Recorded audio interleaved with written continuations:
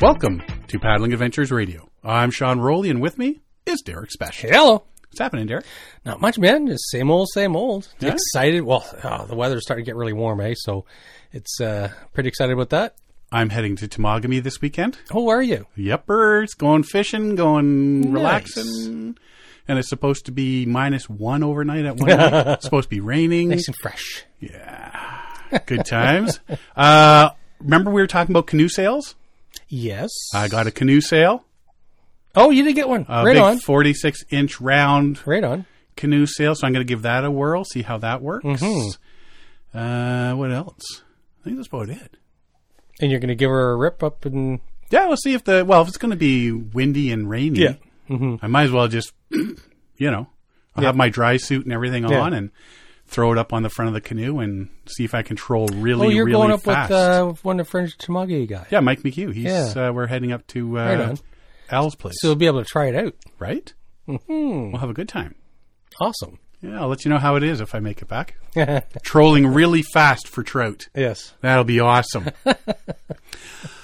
In the meantime, we've been, chit-chatting before we came on to record here, and because, as we always do, we have a guest with us this evening. We do. It's very exciting.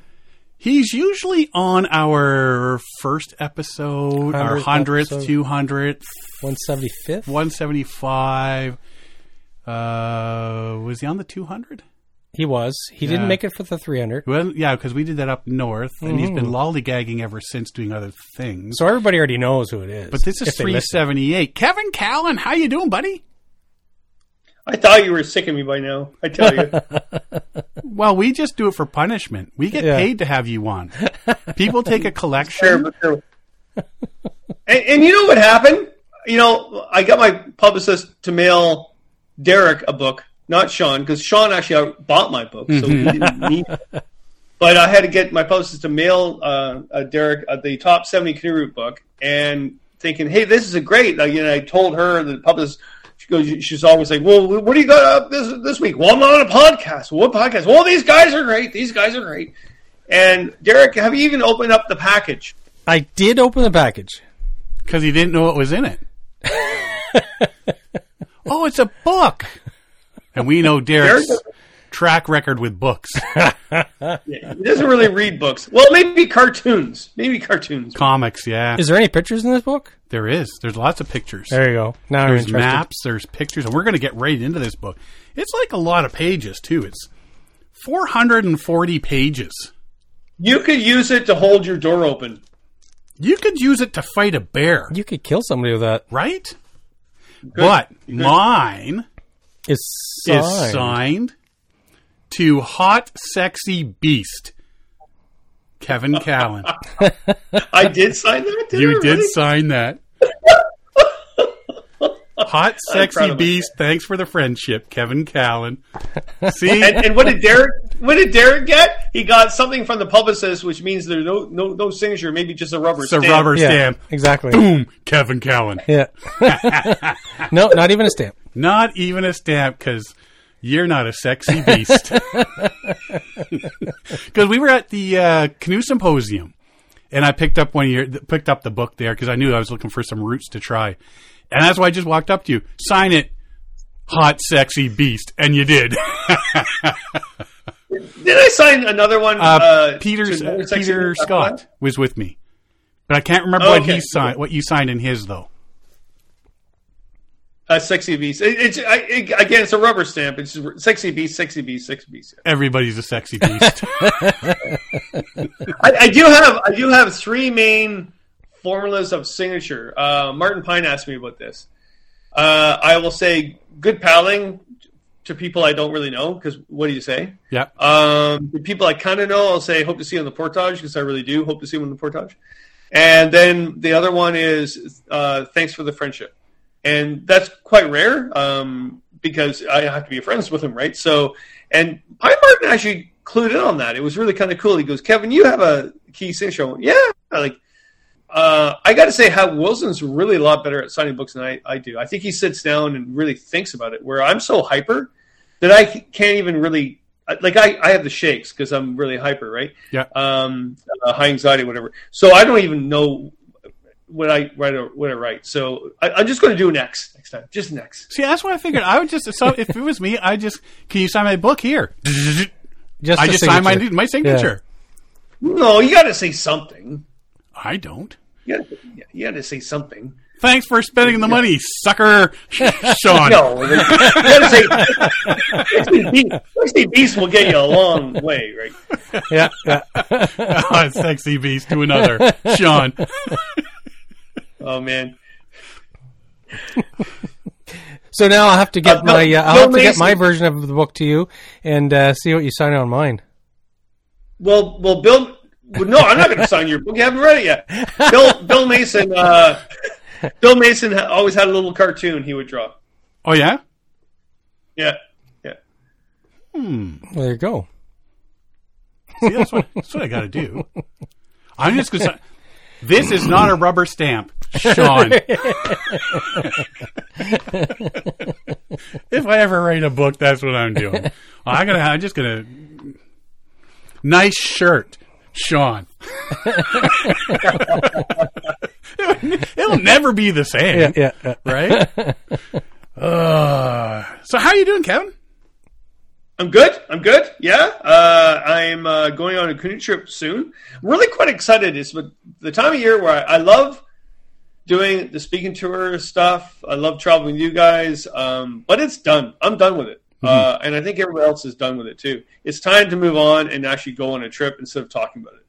So, I'm quite excited. I've got 1 week left, or maybe, 2 weeks left of teaching part-time at the college. Those guys graduate, and they're all going to graduate. In fact, the average mark is 97% this year. Wow. It's fantastic. Yeah. These guys are they weren't doing well in high school, and I teach them a college credit, and if they pass, they move on, get a high school, and yeah, it was really good. Yeah, really good.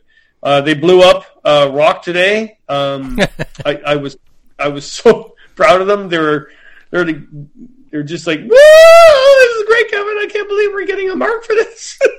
So it was good. I do that and I get arrested. Yeah, I know, right? Yeah. It's really closed environment. It's really great. They all got the safety equipment on, and they go, what do you mean? Like, yeah, today you're going to blow up a rock with dynamite, and then we're going to have pizza. Okay. Sounds like a good day. Yeah. We're signing up for this course. Are they hiring? You know, it's funny. So I took them to. So I teach them ecosystem skills. So it's how to identify trees, plants, whatever. But they also identify minerals, and then we take them into the drilling blasting program. So they look at environmental welling. Oh my God, drilling, where they drill under the ground, and then geothermal, green energy, and stuff like that.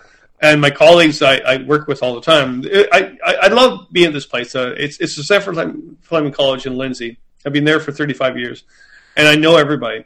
And I think the students know that too, because when you stop and talk to the cleaning woman, and I've known her for years, I think the students realize that this is a cool place, that everybody knows everybody.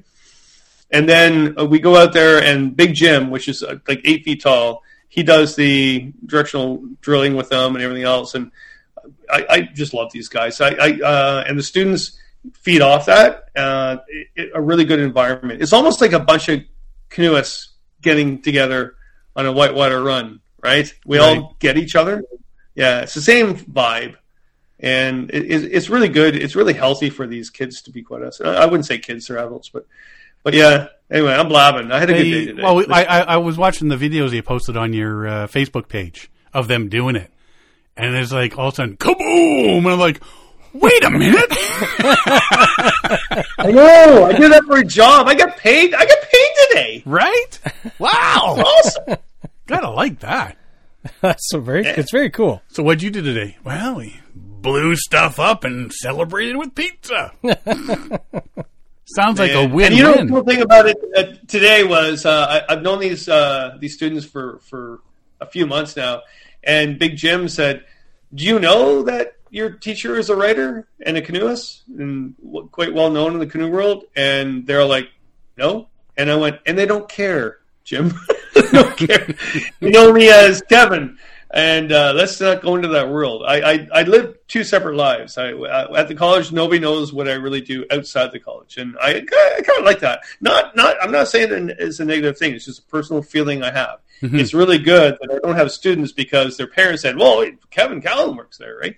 I just went there because, I know my species. I'm really good at tree and ID and bird ID. I don't know how to blow things up, so I get my colleagues to do that.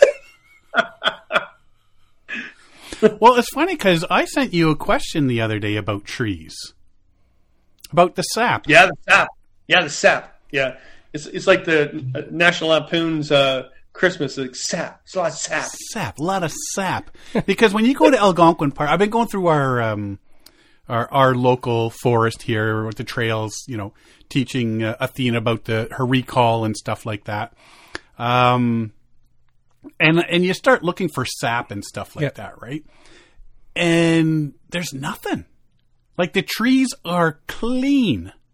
Yet you go on a canoe trip to Algonquin Park and you can't rub up against a tree without getting covered in gook.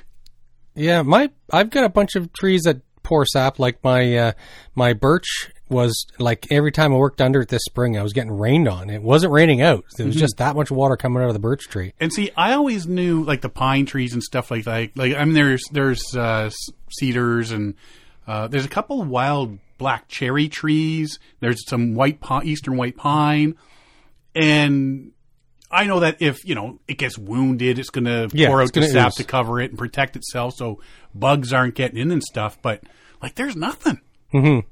So either we have great people going through the forest here, and Algonquin's just being murdered by people, or there's something else going on. Yeah, but they do ooze. Not without being cut. Our trees are non-oozing. Well, you're rural. You're in town, so they're not as healthy, right? So you'd think they would be doing something, and they're not. Anyway, so when you're talking, your trees, Kevin, I'm thinking that's the first guy I'm going to ask this question. Why are the trees here like drier than dry? What was the answer? He says exactly what I said. It's like the Kevin, ones tell up us your there answer. Are probably being hacked to death. Yeah. Well, yeah, because you're looking at sap oozing. It's like blood coming out of a wound, right? Mm-hmm. So either the tree's being hacked by people looking for firewood at the campsite, so therefore it's oozing out. That makes a lot of sense. Yep. Or actually, it's an older forest that's going through transition, and a lot of disease has kicked in, and therefore open wounds. So where the forest you're walking through is just this perfect wonderland. See? That's because I'm just walking through there oozing happiness. So the trees are happy. Oh my Lord. They're going to vomit. That makes two of us. So Kevin, let's talk about your new book, Top 70 Canoe Routes of Ontario. Back in 2011, it started with 50.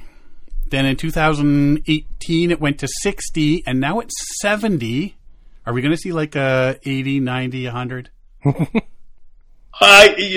of all, I love your research because I've done I don't know how many interviews the last couple of weeks, and you're the only one that knows when the top 50 came out. See? I didn't even know. I had to look it up. Do I win? I have the top 50. 2011, yeah. 2011, 2018, top 60, yeah. So what happened was I've written a whole bunch of guidebooks. It started off with Up the Creek, Further Up the Creek, Cottage Country Canoe Routes, all these other routes. And then that was owned by Boston Mills Press, a very small publishing house, which I'm really good friends with still. And then they got bought out by a publishing house called Stoddart, which then went bankrupt, and then Firefly bought them out. And when that happened, I was on a long canoe trip. I was up in Quetico, and when all this happened, I didn't know. And this is the time before spot devices and everything else, right?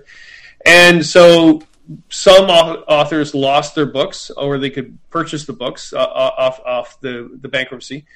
Mine was bought up by the new publisher, but they changed all the names because that time was a thing called Google search. You imagine Google search, right? So Brook Trout and Black Flies, which was my Algonquin book, is now called Paddler's Guide to Algonquin, and it's on the 4th edition. They say it's the 3rd edition going on to the 4th, but actually the 1st edition was brook trout and blackflies, which to me characterizes Algonquin. And I came back and I went, whoa, you changed the name? Or what? Well, Kevin, you weren't around. We had to do this or you would have lost all the books.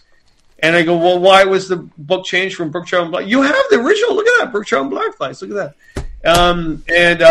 And I get it. They said, well, brook trout and blackflies would not find, nobody would find that in a search for a Paddler's Guide to Algonquin.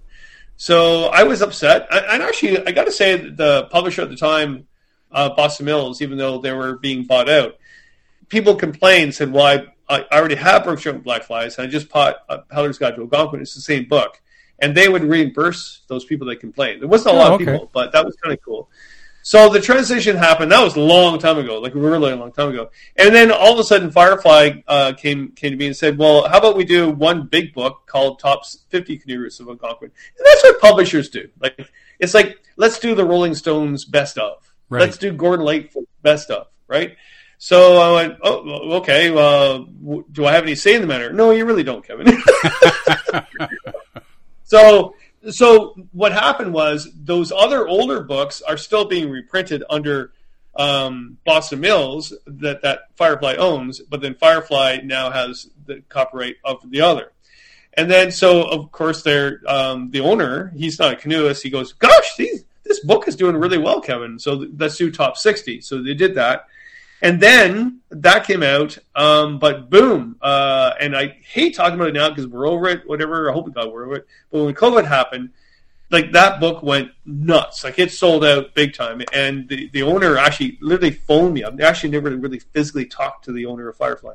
And he goes, I don't understand, but we just sold out of top 60 canoe routes. Like, what's going on? I went, do you not understand that everybody's going out canoeing and camping right now? No. Well, you should. Maybe you should. And so he goes, we really need to do top 70. And I said, well, I think we should do top 100. Why not? Let's go for it. And he goes, too big of a book, too much money. Let's do top 70, right? So I went, okay, that's fine. So I literally had 1 year, and not meaning one season, to add to those routes. And I wanted to add some new stuff. So I thought, okay, well, gosh, I wanted to add new routes to it. And the changing times were the canoeists at the time, which is still now the time, we're still in that time, were people that were just starting to go out, and they're older paddlers like myself too. They didn't really want to portage a lot. They didn't want to go the far north because they're new Canadians. So the next 10, not all of them, but the majority of them are ones in southwestern Ontario that's not really difficult, and that's why I added those. I did delete some routes in the top 60 or the top 50 because they were no longer top anymore. The White River up in Lake Superior, it was dammed in a couple places, and right. And I went to check it out. I did the route. They actually reopened the route, which is because it was closed for quite a while. But to me, it was not top at all. And, I think people up there said, no, yes, it is. I went, no, it's not. So I took that out and then added places like Wallaceburg, which is up by Lake St. Clair, which is an incredible place to paddle. It's by the Detroit River. There's 3 rivers that are triangulated, and it's a waterway trail that the tourism has for you. Nobody even knows that exists. And, the 2 of the 3 rivers are aqua blue color. There's the Nith River that flows into the Grand. So I wrote about the Grand, not the whole Grand, but the top section that I liked going through Paris, and then the Nith coming into it. I wrote about what's called in Perth, the Tay River, yep. Where so it's the canal that goes into the Rideau River, and you can camp at the Rideau Canal for like $5 a night. But you start at where the last duel was, and the grave site's still right there where you start. The guy that lost, he obviously didn't get the girl. The other guy did. They got married. I talked about the trip I did down the Trent Severn Waterway from Lake Simcoe down to Georgian Bay, and you go through what's called the Big Chute, where you go through with the big boats, and you got to try this. It's amazing. Here you are in a little canoe, and you're with all the big yachts, and you're in this railway cart that's put up into the sky and rolled over this hill. It's just incredible. So I wrote about that. I wrote about doing 8 days long Georgian Bay coastline, which is, I think, wilderness. Like 2 hours from Toronto, it's wilderness. The upper stretch, from Key Inlet to I forget. About halfway along, you won't see anybody. After that, it gets quite busy. But I wrote about Queen Elizabeth Wildlands near Minden. Minden. About that place, because I'm pretty darn sure in another year that's going to be an operating park. I wrote about what's the other one? Oh, Wildwood Conservation Area. One of my past students, actually, he was the superintendent of Wildwood Conservation at Campground, and he knew a lot of new Canadians were wanting to try this canoe thing, but they're not going to go up to Clardy and Temagami. It would terrify them. So he opened up a bunch of backcountry sites on their conservation area reservoir, which, to some people, in fact, a lot of my colleagues were like, Kevin, what the heck are you doing? This is like, I went, yeah, but to them, that's Algonquin. That's a stepping stone. Why not? It's a good starting point. Yeah, and I did include Temagami. I included a full paddle around Lake Temagami, visiting the old growth pine and stuff like that. I think that's a really easy, cool trip to do. Yes, again, but when I got it up there, that was one of the most sought after trips in the early or mid 1990s. Families loved that trip. So I wrote that up, and then the one I always forget, or I always say the name wrong. Oh, Derek, you know about it. It's a lake that's east of Lake Temagami. Anyway, there's a loop through there that I wrote about, and that's quite easy. I used to guide through there as well. So I had them on, and to be quite honest, and people out there would probably agree with me in my mindset. I went, yeah, I did it, and my Lord, I remember being on Denish's Canoe Hound show, and what's his name? Marty. He was kind of teasing me a bit, saying, well, you're old, you don't do a lot of canoeing anymore. And I had just finished writing and documenting all those routes and putting a book out, and he didn't know that. I'm thinking, I don't really video every single trip I do. If I did, I wouldn't get it done. I just finished freaking, like, look at the trips I did, but I didn't. I was like miffed. I'm old. Come on, fisticuffs, let's go. And but I did all that, and I loved it, because it was the old days of when I did all the guidebooks all the time, where I spent the entire season, which was what I did. Right, I'd go out, and I'd even put food barrels of dehydrated food in my vehicle, and then finish one trip, and then flip the barrels and do another trip, flip the barrels, do another trip. Wow. And that's how I spent my summer. And then I hopefully would go back and I'd still have a part-time job at the college, because I always taught part-time, so therefore I got laid off. And the way the college works, if you're part-time, you're accepted as a new person the moment you start a new contract. Right. So for 35 years, I never knew if I had a job when I came back, right?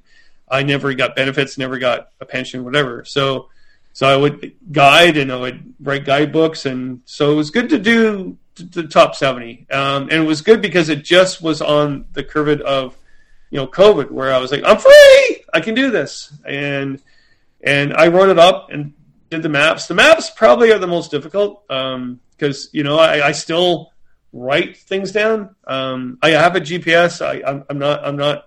I'm not old. Well, I am old, but I still do it the old way. I'll still paddle the shoreline and mark the campsite and mark it. And yes, also I had to redo things in that book. There's a lot of things that changed over the time. The Still River, the Devil Portage, First Nation person has actually marked new portages that you can go around that big, huge, nasty portage. So I had to go up there and try that to see, okay, well, is that doable? And to be quite honest, it's difficult. So, and also outfitters have changed. They've retired or they closed down, so I had to do all that. So, but I did it. It was good. And I got to say, I didn't think it would sell because it's top 70. So people would say, well, Kevin, I already have your top 50. I have your top 60. Why would I buy the top 70? Well, it's a bestseller, and in literally a month after its release. And I was like, I'm really surprised with that. Now, being all over the media talking about it, it's because there's so many new paddlers out there. Right. They don't even know the top 50 and top 60 exists. Well, see, that's my sort of thing is, I'm thinking is there much call for this new one with 70 and these new routes and stuff? But it is a good way of letting paddlers know, hey, you know what? You don't need the 50 and 60. Here's the 70. And it's got some of these easier routes. One of them's like a day trip, you know, and like you say, with Wildwood Conservation Area, if you want to try, you know, sort of semi-backcountry camping before you drive 3 hours north of Toronto, check this out. You know, you're not going in blind that way and finding out, oh, yeah, I should just stick to day paddling because now I'm 3 lakes in and I'm not having a good time.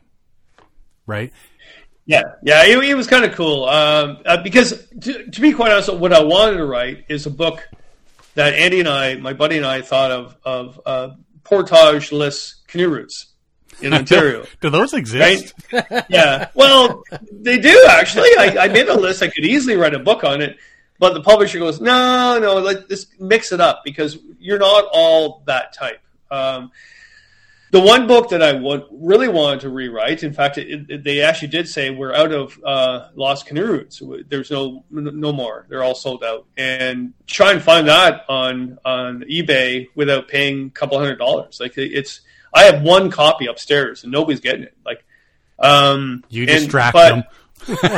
Yeah, I do have that one. It's great. Everybody thinks I have all these books. No, I only have one copy. I should have got more than one copy, but the cool thing about that is that there's another phase that's going on that we see, especially on social media, is on YouTube, is that there are a lot of young people doing these lost canoe routes, right? Yeah. But the publisher's not going to touch that because it's a niche market. So when they say everybody wants it, not everybody, a handful of people want it.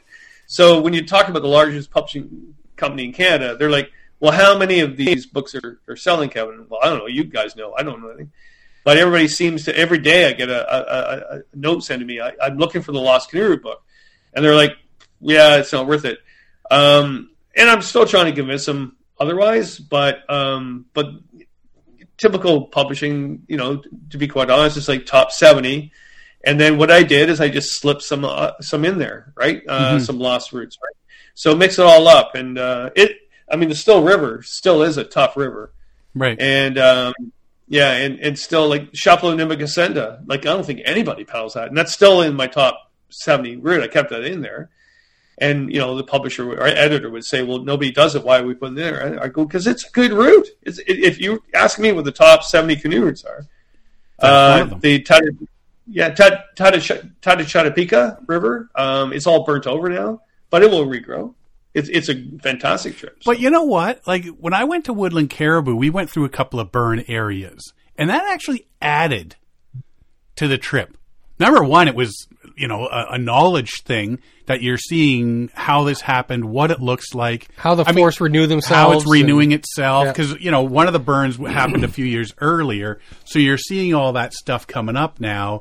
One of the burns had just happened the previous season, so everything was still pretty, you know, black and whatnot. I think something like that adds to the trip. And I mean, we sit down here in Toronto and you're looking at the sky going, it looks kind of hazy, but that's because of all the forest fires up north and stuff like that, which down here, it could be a billion miles away. It really doesn't mean anything until you're on a canoe trip like that and you see this stuff.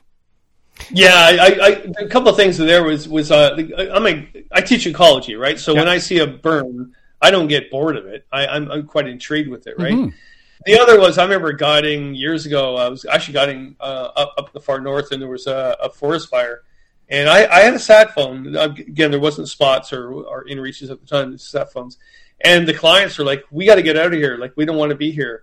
And I went, "Actually, they don't come here." The rule is in this park, it was Wapakimi, we don't come in to put the fire out because this is part of ecology. So if you want to paddle, Wapakimi and there's a fire, too bad for you. Yeah. Right? Because ecology is more important than the human being, which, to be quite honest, that's a good point.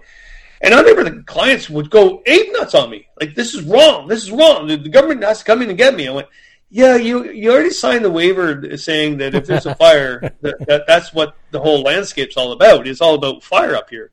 Yeah. And none of them ever agreed to me. They just said, we insist on being removed from this disaster. We will remove you once the fire is done. Yes. One way or the other. Yeah. So I looked through your book here. I started looking. Unlike Derek, I actually did read your book. It's all creased. The spine is all cracked and everything. At the front of the book is a map of Ontario and with all the locations of your routes. There's little circles with numbers in them from 1 to 70. If you draw a line from Wawa, Ontario, straight across to Temiskaming Shores, which is on the Ontario-Quebec border, I would say 58 of the 70 routes are below that line. The rest of them are north, north, northity north. A day to 2 days of driving sort of thing. So, some routes well-known, paddled a lot, like you say. Others not so well-known and will require more tripping experience if you want to do it safely. I do like in your book that, that map is there with all the numbers.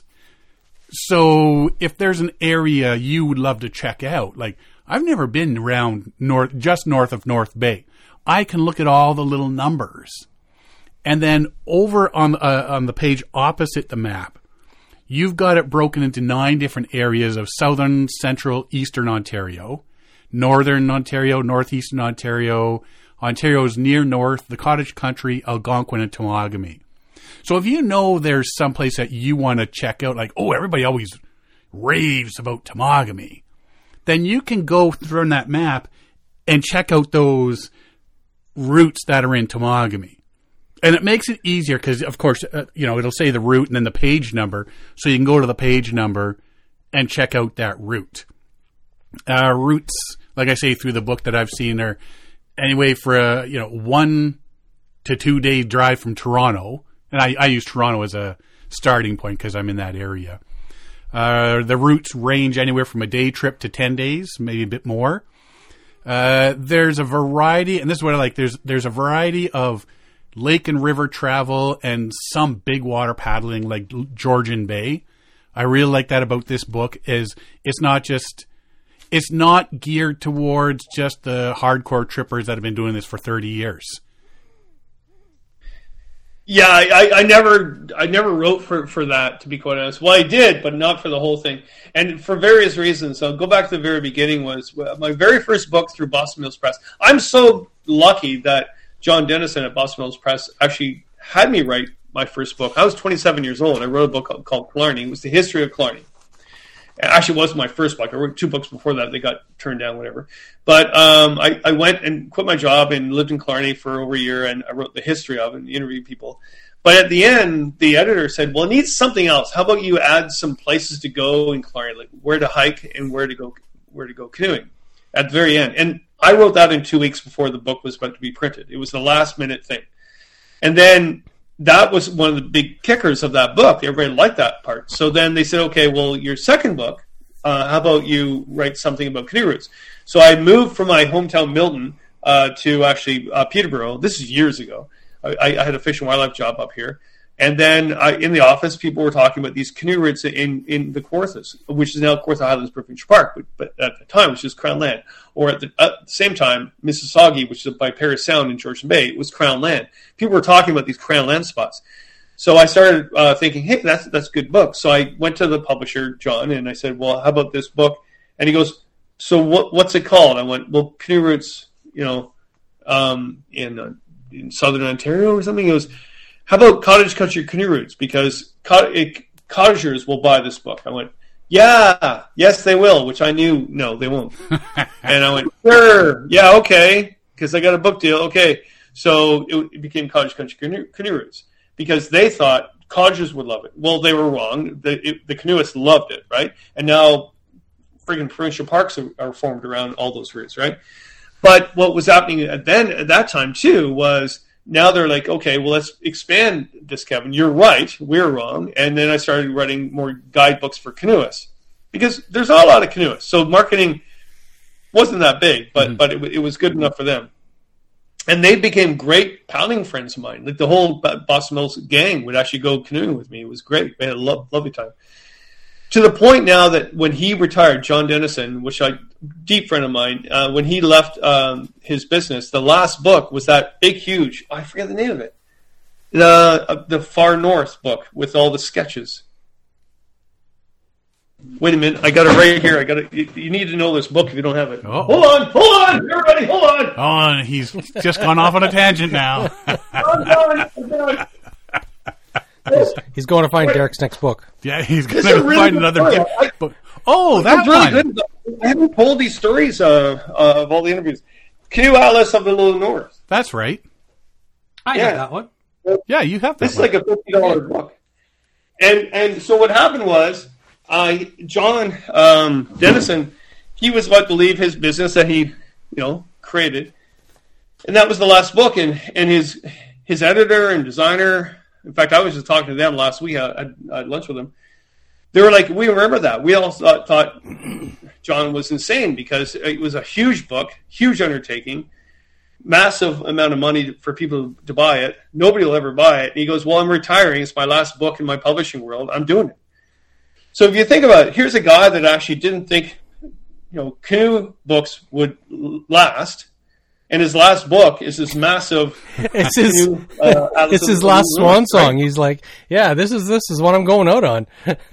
Yeah, and that's a true book. I mean, nowadays, whatever true books are, but that was in the mecca of books. Like people, well, we still like books, but I doubt anybody would ever publish a book like that now in the world of publishing. But he did it, and it was successful. It really was. And the other one was Lost Canoe book. So yeah, sorry, I'm going on a tangent, but this is important.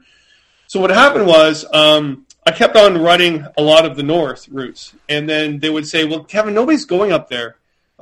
So I wrote this book called Paddler's Guide to Southern Ontario, and it was really well read, and then I went to write a book on Quetico, and they said, well, really, and I made a deal with them.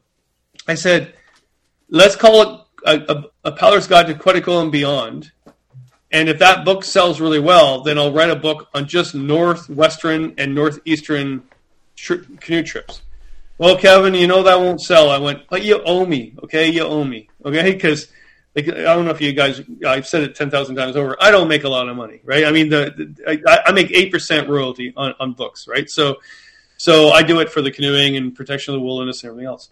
So what happened was I had these certain rules. I went, okay, I want to go, so if this Quetico book sells really well, I'm going to northwest, northeast. But I also never really wrote a lot about tomogamy, and people would wonder why. The reason why is that was Hat Wilson's territory, and I admire that man. So, like, you have it. That's your place.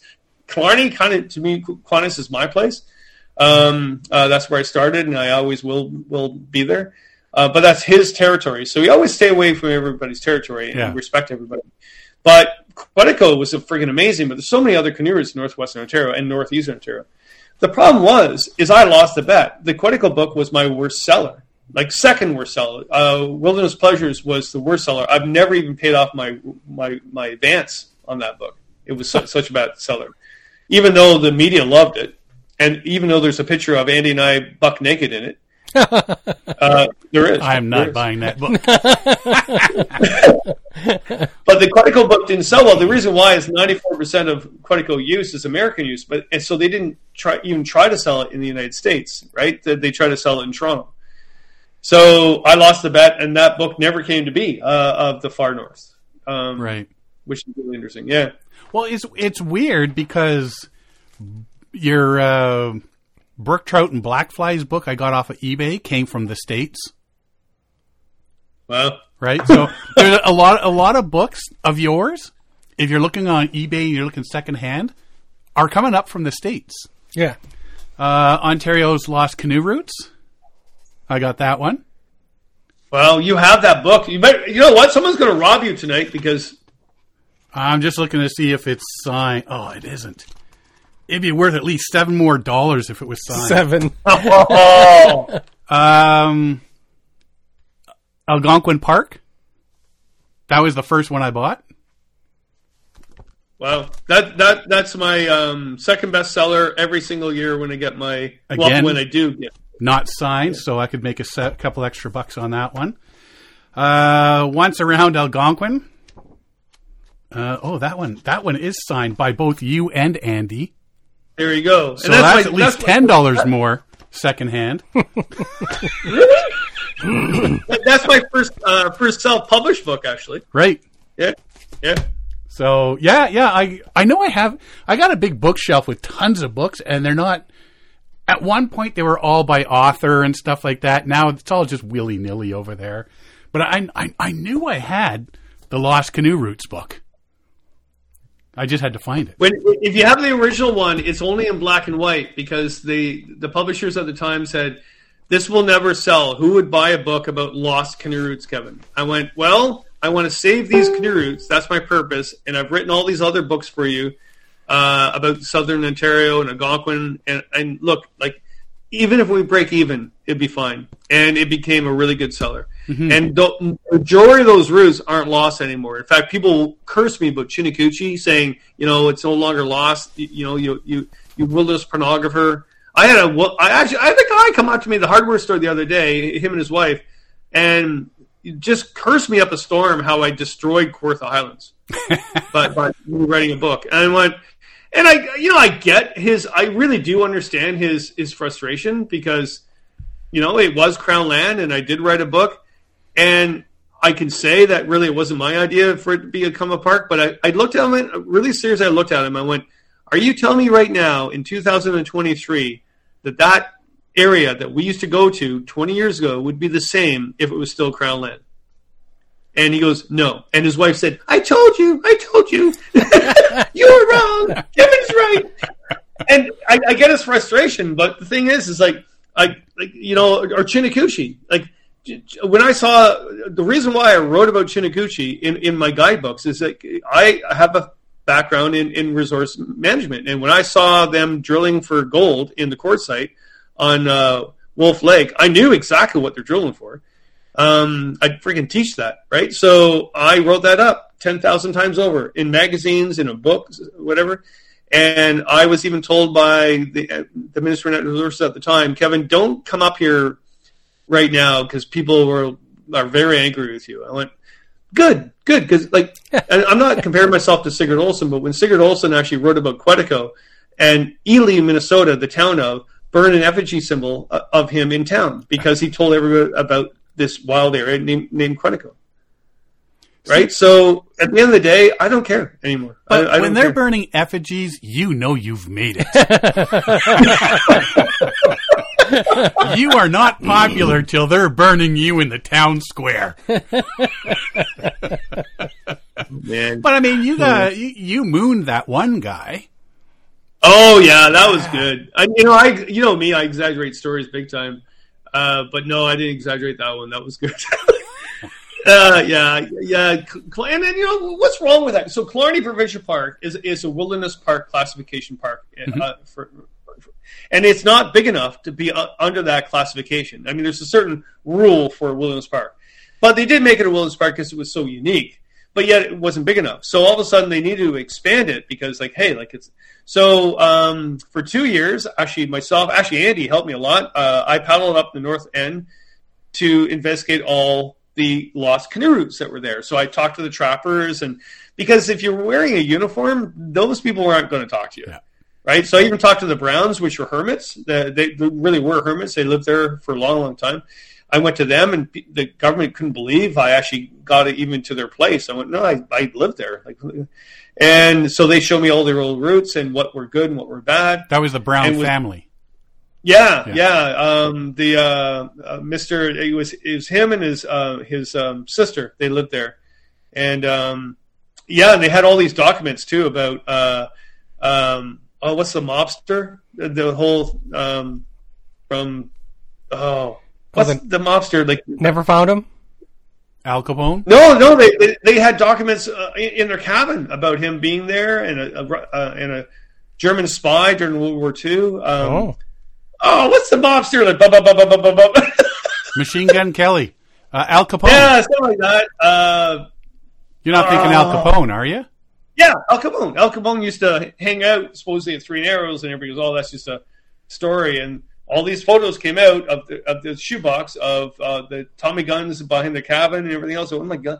And I went back to the government, and they're like, "Do you have their email?" I remember. I'll never forget that. I never forget coming back from staying at their house or their cabin. I mean, and then sitting down. Actually, really good people, but government people, and they're like, "Well, we'll respond to them. Do you have their email?" I went, "They're friggin' hermits. They're not going to have email. What don't you understand?"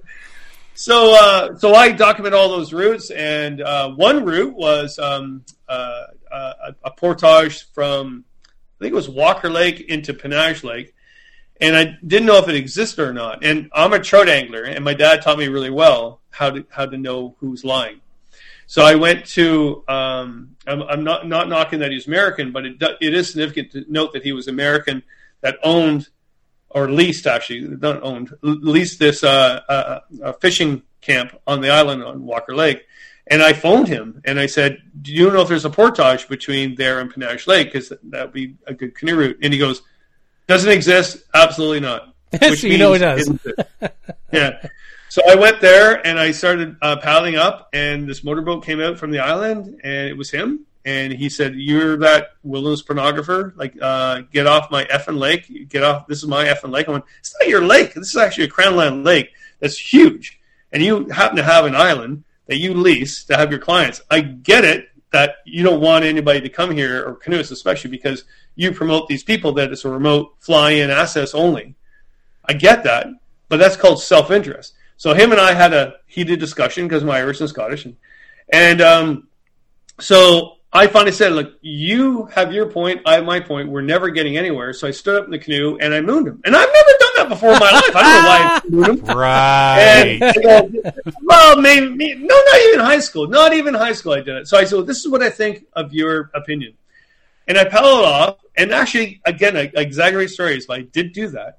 And then I wrote a story about it, and I didn't know this, but it got into the Sudbury Times, whatever. But I was up north in Quetico on a canoe trip at the time. I didn't know what was going on. And I was gone for a month and a half, and I came back, and of course, my wife at the time said, "Yeah, you got to call the superintendent of Killarney. He's a little miffed." So I phoned him, and John Sallow, I think it was John Sallow was his name, and John goes, "Kevin, what's going on? Do you have anything to do with what's going on?" And what's going on? He goes, "Well, all these canoeists and kayakers are circling the guy's island and mooning him continuously. Him and his clients." And I said, "I have no recollection of that event. I don't know what you're talking about."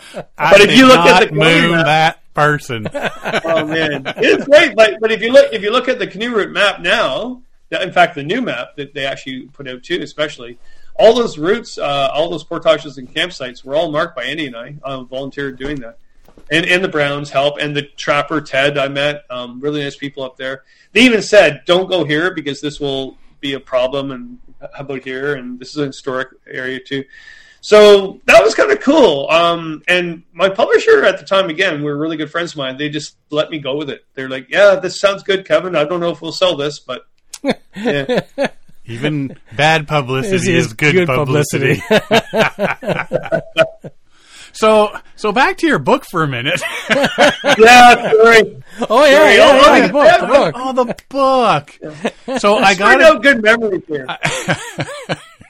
Yeah, we're just gonna sit back and drink a couple of beers and just let Kevin ramble. Talk. Welcome to the Rambling Hour with Kevin Callan. Remember what happened last time, or 2 times ago? We were at your house for 4 hours, Kevin. Oh, yes. Yeah. Yeah. 4 hours. The memory just came up yesterday on that, on Facebook. Did it really? Yeah. It was like actually a couple of years ago then. 3 years ago. 3 years ago yesterday. We were at your house for 4 hours. There was a snowstorm to get up there too. Yes, there was. Yeah. We had a blast. Yeah, and you know what I did? You know what I did a few hours later is I went to Toronto and actually did 26 interviews on CBC. Yes. All tired. You're welcome. Anyway, like I say, I've gone through your book. I do like the layout. At the beginning, like you say, there's the Ontario map, so you can check an area that you've wanted to paddle before, and you can check out the routes there. There's a before you go section in the book, right after the map there, and it says items required by law to have in your canoe, and suggestions on clothes, kitchen sets, sleeping gear, packs, etc. So people who are newer to paddling and are thinking, well, let's go check out one of these routes, it's got info in there that, oh, hey, we there's a checklist of stuff that we'll want to bring with us. I mean, if you're going for a day, you're not going to need everything, but you never know. I do like the extra map suggestions you have. Suggest obtaining a detailed topographic map of the route you're doing. And you also list, you get some of your maps from World of Maps, Toporama, and Map Sherpa. So if you want to get the topo maps. Yeah, World of Maps is my go-to. They're based in Ottawa. I mean, yeah. I've met them a couple times, but I just do everything online. If you were looking for a topo map or any other map, they're the ones to go to. Well, when I was doing the Moose River, that's up to Moosonee, that's exactly who I went to as well. Just called them up, and they send you out the maps, and Bob's your uncle. Each route has the same layout. It has a length of time to do it, how many portages, if any, total distance, skill required. So if this is an easy novice route, or this is, you need to know some whitewater stuff. You need to, there's some pretty challenging portages, that sort of thing. See, the shows I actually read the book, eh? There's a write-up about the route from when you paddled it. There's a map of the route, so okay, here, you're going up this way, and this is what the lake looks like that you're on, going into these rivers and portaging through here around these falls, stuff like that. Map contains a legend with starts and finishing points, routes to follow, portages, and lengths. If there's any rapids, campsites, rapids and swifts, points of interest, of any, such as pictographs, which is always nice to... Because, it's great to go out and paddle. Oh, I'm going to follow Kevin's route. But when you say, there's pictographs there, that sort of gives you something... It makes a goal. You have a goal along the way. Right? Yeah, it makes it more, this is a cool one, because there's actually stuff to see. And there's an info section with things like longest portage, fees required if there's any, alternative access points and routes, if any, outfitters nearby in case you need one, contact info to get more information on the area, and again, the map info such as topo map numbers and GPS coordinates, which when you're looking at a route, all that information really comes into play when you're trying to plan a good route out. And you've got it for each route. Yeah, it was really good to add that. I got to say, though, too, that when I've written guidebooks, I always thought that giving all the information going from A to B is really important. But I also wrote everything in a storyline, and people wondered why. I went, well, a real canoe trip, yes, it's the information from A to B, but it's what happened between A and B, right, that entices you to go on the trip, like the picture, the native paintings and things like that. So that, I think, saved me, because when all of a sudden, online happened, like myccr.com happened, and Algonquin Adventures happened, whatever, people would say, well, why would we have to buy Kevin's book? All the information is online. And I agree with them. I went, well, there goes my life. I got to move on to something else. But the books kept selling, and I'm why? It's because people enjoyed the storyline. Yeah. Well, I've got my share of trip logs on Algonquin Adventures and stuff like that, and photos and stuff. Because that's what people do. Hey, I just did this trip over I was out for a week, and here's my trip log and some pictures and stuff. But I'm not showing them maps and portages and it's more of a trip log, dear diary type thing. Yeah. This is what I did on my trip. Yeah. So yours goes above. I think, way above all of that. Yeah, it was also a stretch too when I went away from that and started writing just storylines. I did a Dazed But Not Confused book, the small publisher, and the book did well. But I liked it because it wasn't a guidebook. And then the Once Around Algonquin, there was not a lot. Actually, it was a really well received book. But I did have probably a handful of people saying, well, I thought it was a guidebook about the meanest lake. I went, no. Yeah. And then my latest book is my memoir. No, it's not a friggin' guidebook. It's so yeah, it's different. But the guidebooks were totally different. It was kind of cool too with the guidebooks is that I remember actually Gary and Jody McGuffin actually coming up to a show once and say, well, gee, Kevin, you can't run that Class 2 on the Mananawan River? Like, that's pretty easy Class 2. And I went, yes, I can, but I write my guidebooks different. I assume the person doesn't know how to paddle and portage and will tell them that what the information is about.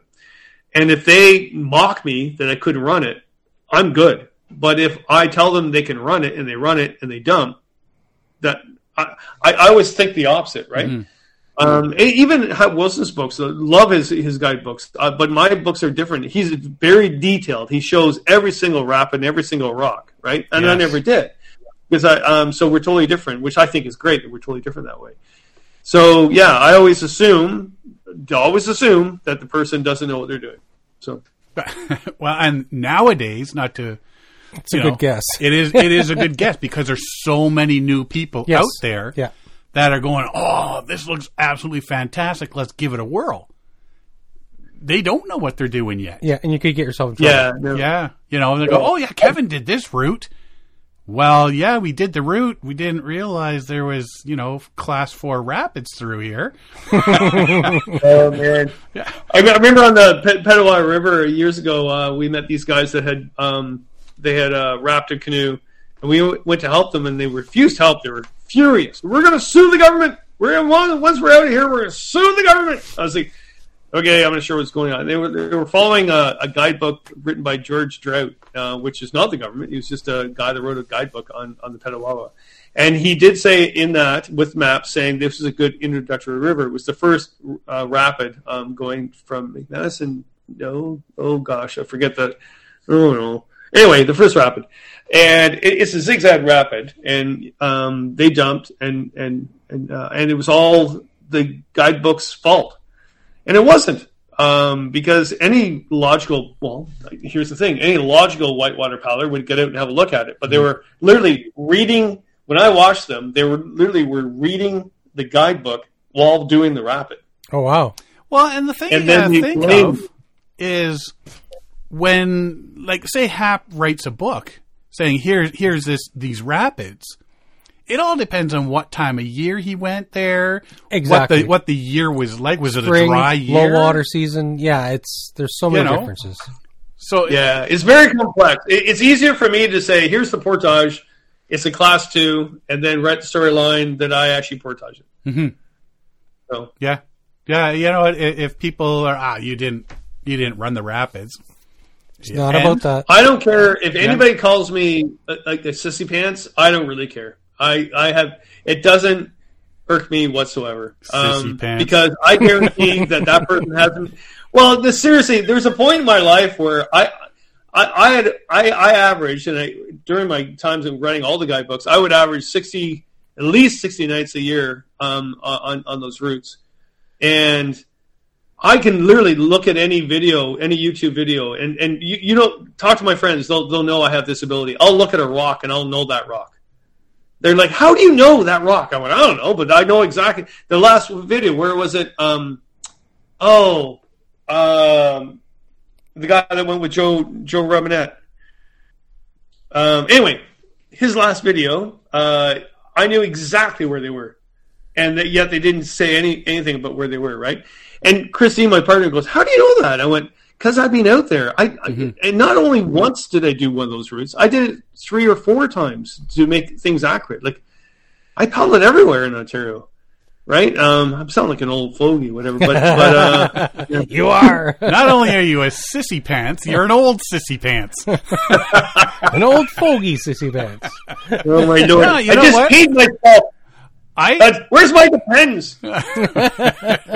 Get the F off my lawn. Yeah. No, you know what? I don't do white water. I've never done white water. I've never had the urge to do white water. I portage around everything. I made line stuff and whatnot, of course, but I'm in the same boat. I'm going to portage that and not Oh, I'm not saying I'm portage and stuff. I run whitewater, but I just don't tell everybody that I'm this macho person running the rapids. I'll just tell there's the portage. Yeah. No, you talk to Andy, and yeah, I'm the most skittish person in whitewater. But I remember doing the what was the river in Scotland? I did. Spey? Spey. Yeah, the Spey River. And, I was kind of apprehensive because Ray Goodwin said, it's a constant white water for 5 days. I was like, oh, my God. And he saw me do the first run, and he goes, well, you're Canadian, so we have to change that, the way you look at it. Because I eddied in way too tight and all these other things. And I didn't do the downstream ferry as well as I should have on that Spey River. But he goes, you're excellent. I go, well, your problem is? I went, well, I just... it's not my cup of tea. Like a wilderness campsite is more my cup of tea than actually terrifying myself going down a class 3 rapids. So. Right? And see, that's what I tell everybody is when I've got people that know me outside of the canoeing stuff, and like, oh, do you do all these whitewater rapids and stuff? I said, no. I prefer to be on the water, not in the water. Each into their own sort of thing. So, I remember when the Ottawa Tourism had me doing this contest for something, whatever, and they had me doing the whitewater rapids in Ottawa in a raft with the rafting guys, but they had to film it for tourism for the summer, so it was spring. So they said, Kevin, we're going to put you in the raft with the guides, and the guides are going to make it look like they're the clients, and it'll make it look like summer. I went, but it's not. It's like the massive whitewater. It's huge. Yeah, you'll be fine. You'll be fine. And so I'm terrified. Like going down the Ottawa River in a raft is not we're talking class 4 rapids, right? The guides are like, they're all young and puffed up, or they're, right. And the older guy, he was from New Zealand. We get in there, and the cameras are all around us. We're going to film this. Of course, they're all looking at me, especially the older guy. He was like, who are you? Like, why are you so special? Why are you on camera? And I looked at him, and I went, hey, you're from New Zealand, right? And he goes, yeah. Do they still eat their own young in New Zealand? And he looks at me. He goes, you're in the water today, buddy. You know that. I went, I know that, but I might as well do something for it. So we go down, and I got to find some B-roll I'll put on my social media. I was terrified.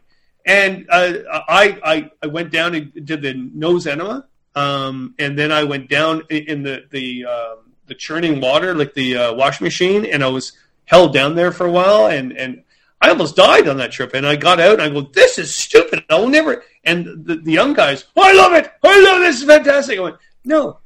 Because if I was up in the far north of Quebec and I did that, well, I wouldn't have. I would have portaged around it. All those totally kids are dead now. Actually, they're not. They're actually really good people. I meet them all the time. They're really fantastic people. But that's not my cup of tea. No. Well, and that's what I say. Like, I mean, each into your own. I mean, we look at Dane Jackson. He just did a 300-foot waterfall or something like that in his kayak. Yeah.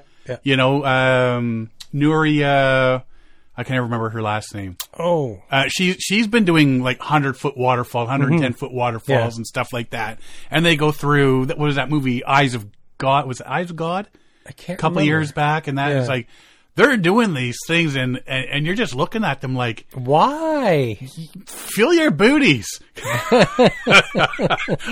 I'll be over here watching The Simpsons on the telly.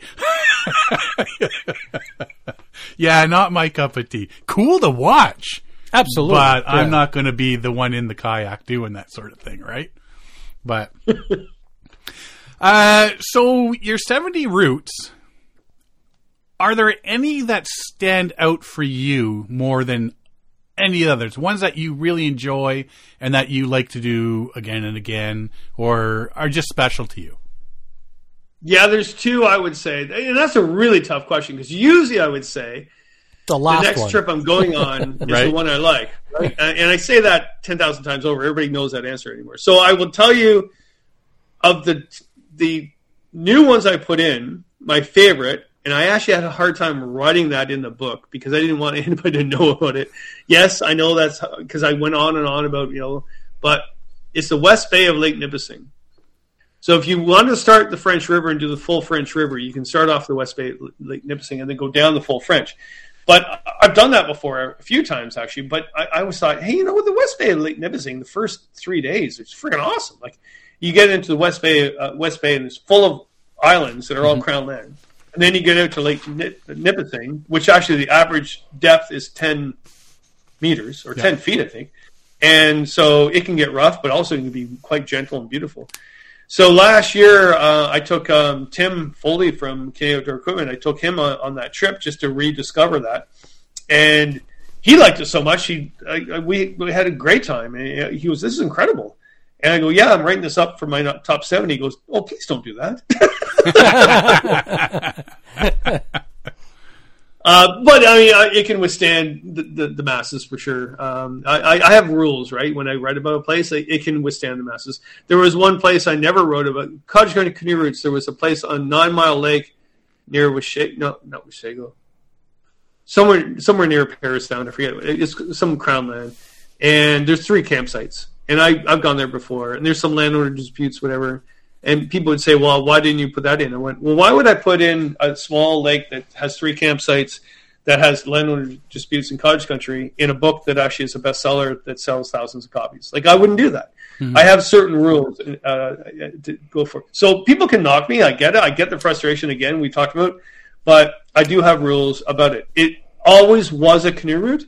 Where I got these canoe routes from were from the Ontario Canoe Routes from the Minister of Natural Resources book and Nick Nichols' book back in the 70s. And they would actually tell you about a route, and then you would physically write a letter to the government, and they would mail you a pamphlet on that canoe route. So I started doing that. And then I found out that they stopped some of the pamphlets because they said, well, that's no longer a canoe route. I went, why? Well, because of this, because of that. And I went, and it was Kirk Whipper from the founder of Canoe Museum. He said, Kevin, I saw you present last night. You're really hyper. You need to focus on something. Mm-hmm. You're like squirrel beyond belief. So he said, if you can get more people out there and protect these canoe routes, it was his idea. So then I started writing guidebooks to protect those routes that actually were being demolished at the time by the Minister of Natural Resources. And again, I'm not pulling a I'm not that type of person, but that's exactly what was going on. And the Kopka River. I remember when I did the Kopka River, and this is not long ago when I did the Kopka. I had the Ontario Parks contact me very nicely, saying, "Kevin, can you not promote this river? We don't have a management plan for it yet." I went, "Then get one, because I'm paddling the river and writing about it." It's a canoe route that you advertise in one of your old pamphlets. Well, we don't really promote that anymore. That's your problem, not my problem. Because you now promote it. Yeah, I mean, for example, in a couple of weeks, I head down the Mississippi River in southeastern Ontario. You talk about a nightmare, absolute nightmare on that trip. And I was about to abandon it 10,000 times over because, this is a great way to even end this whole conversation. This is a great case study. What happened was I'm always looking for a new canoe route. And people will say, well, gosh, is there any more canoe routes? Absolutely. In Ontario, we're blessed. Right? Yeah. So what happened was, I'm visiting Christine. She lives near Kingston. And doing some traveling, exploring up there. And I was Mississippi River. I remember trying to paddle the Mississippi River back in the mid-'90s. I was writing a book called Paddler's Guide to Ontario, up the creek, actually. And I went to do that, and the second portage, there was a landowner that actually had the portage, which is 30 meters around the rapid by the road, with barbed wire to your ankles. It wasn't just barbed wire, like it was a trap, and big signs up saying no trespassing, trespassers will be injured, and a bunch of weird crap. So I went up to the guy's lane because I'm thinking, well, I'm writing a guidebook. I better talk to this guy. Oh, he went nuts on me. I was like, the hell? So I contacted the Conservation Authority because I was following a pamphlet that was on the Conservation Authority's website, that still is on their website. And they're like, yeah, well, he owns that portage. I went, so we suggest that you actually go to the right and portage down the road for 1.5 kilometers down a busy road instead of 30 meter to the left. So I abandoned that whole route. So I did what's called the Crotch Lake Loop, which is a good route. You go down through the Crotch Lake front, which is now Frontenac, North Frontenac Parklands, which was at that time Crown Land, which is still Crown Land, but now it's so busy, whatever. Anyway, the Biosphere or something like that? The Biosphere is near that. That's kind of cool. go get a sleeping bag and sleep on a rock there one night. That's really neat. That's a neat thing. Yeah. And I don't do drugs, Sean, but if I did drugs, that's what I would do. So anyway, to end this whole thing with the Mississippi is that nobody is used to someone trying to do the whole entire river. So when I went to do the entire river and I started contacting people about it, they're all confused. They're like, well, everybody does it as a day trip because there's a lot of landowner disputes on the portages. I went, well, it's the Navigable Water Act. Like, it's an illegal act we have in Canada. Like, I don't get that. Well, no, they do own it. I went, well, they don't own the riverbed. Like, I can understand that actually maybe the dams have raised the water level, so therefore the old portage is really not where the portage is anymore. I understand that someone messed up and actually bought this land where the portage is, and they get upset with all these yahoos camping on them, and I understand that. But it is the first this is cool, the first documented recreational canoe trip in Ontario ever in 1942. So you're telling a canoe guide person that actually has 20 books out, is 60 years old, that I can't paddle that river? I'm doing that river. I'm doing it. Because if it was the first recreational canoe route documented in Ontario, then I contact the First Nations people, and that was interesting. Like, well, do you also know that it's thousands of years old, and it was not Mississippi River. It was called Missinaibi River, which is pictured water, which is because I'm going to start at Bon Echo Park, which is all the native paintings, right. And that was it makes sense. It was a really historic waterway because before the loggers and for the settlers, because it went from the Ottawa River up towards the Algonquin Dome, right? So, right. So I'm doing it, and I drove it a couple weeks ago, and I talked to some landowners, and they had no issue. They just said, don't be an ass when you're coming through my property. So I'm not going to be nasty about it, but at the same time, was that don't be an ass or don't show? Oh, you're good. You're good. Right. That's why I love your show. You and Derek are professionals. We play one on the radio. You know what? No, Derek. Yes, you know what's going to happen? Yeah, Derek, you know me, and you know Sean, and you know him and I get together and chit-chat, whatever, and we're evil. I'm going to have a great trip on this, and it will be the last portage where I had enough and I'm going to moon someone because you put that in my head. It's in my head now. It's floating around in my head. It's floating around. Everything's going to be fine. In the very last moment of the trip, I'm going, well, yeah! Show my butt. And then it's the Sean moment. See? True definition of an influencer. You're welcome. We're podcast influencers. So, the Nipissing is your first of the. You said two. Yeah. So the other route that I would do that has always been in that that I would do every year if I had a chance would be Chinnicoochee Sturgeon River Loop. And so you go up the Chinnicoochee River, which is between Sudbury and North Bay. It's the south end of Temagami. So when you start off, it looks just like Killarney. It's got the Quartzsite Mountains. And then you head up to the north end, and you've got the huge old-growth pine of Temagami, which is Temagami. And then you go into the Sturgeon River, which to me is the big sister of the Spanish. If you've ever been on the Spanish, it's a good introductory river. So the Sturgeon is a bit more of a step up.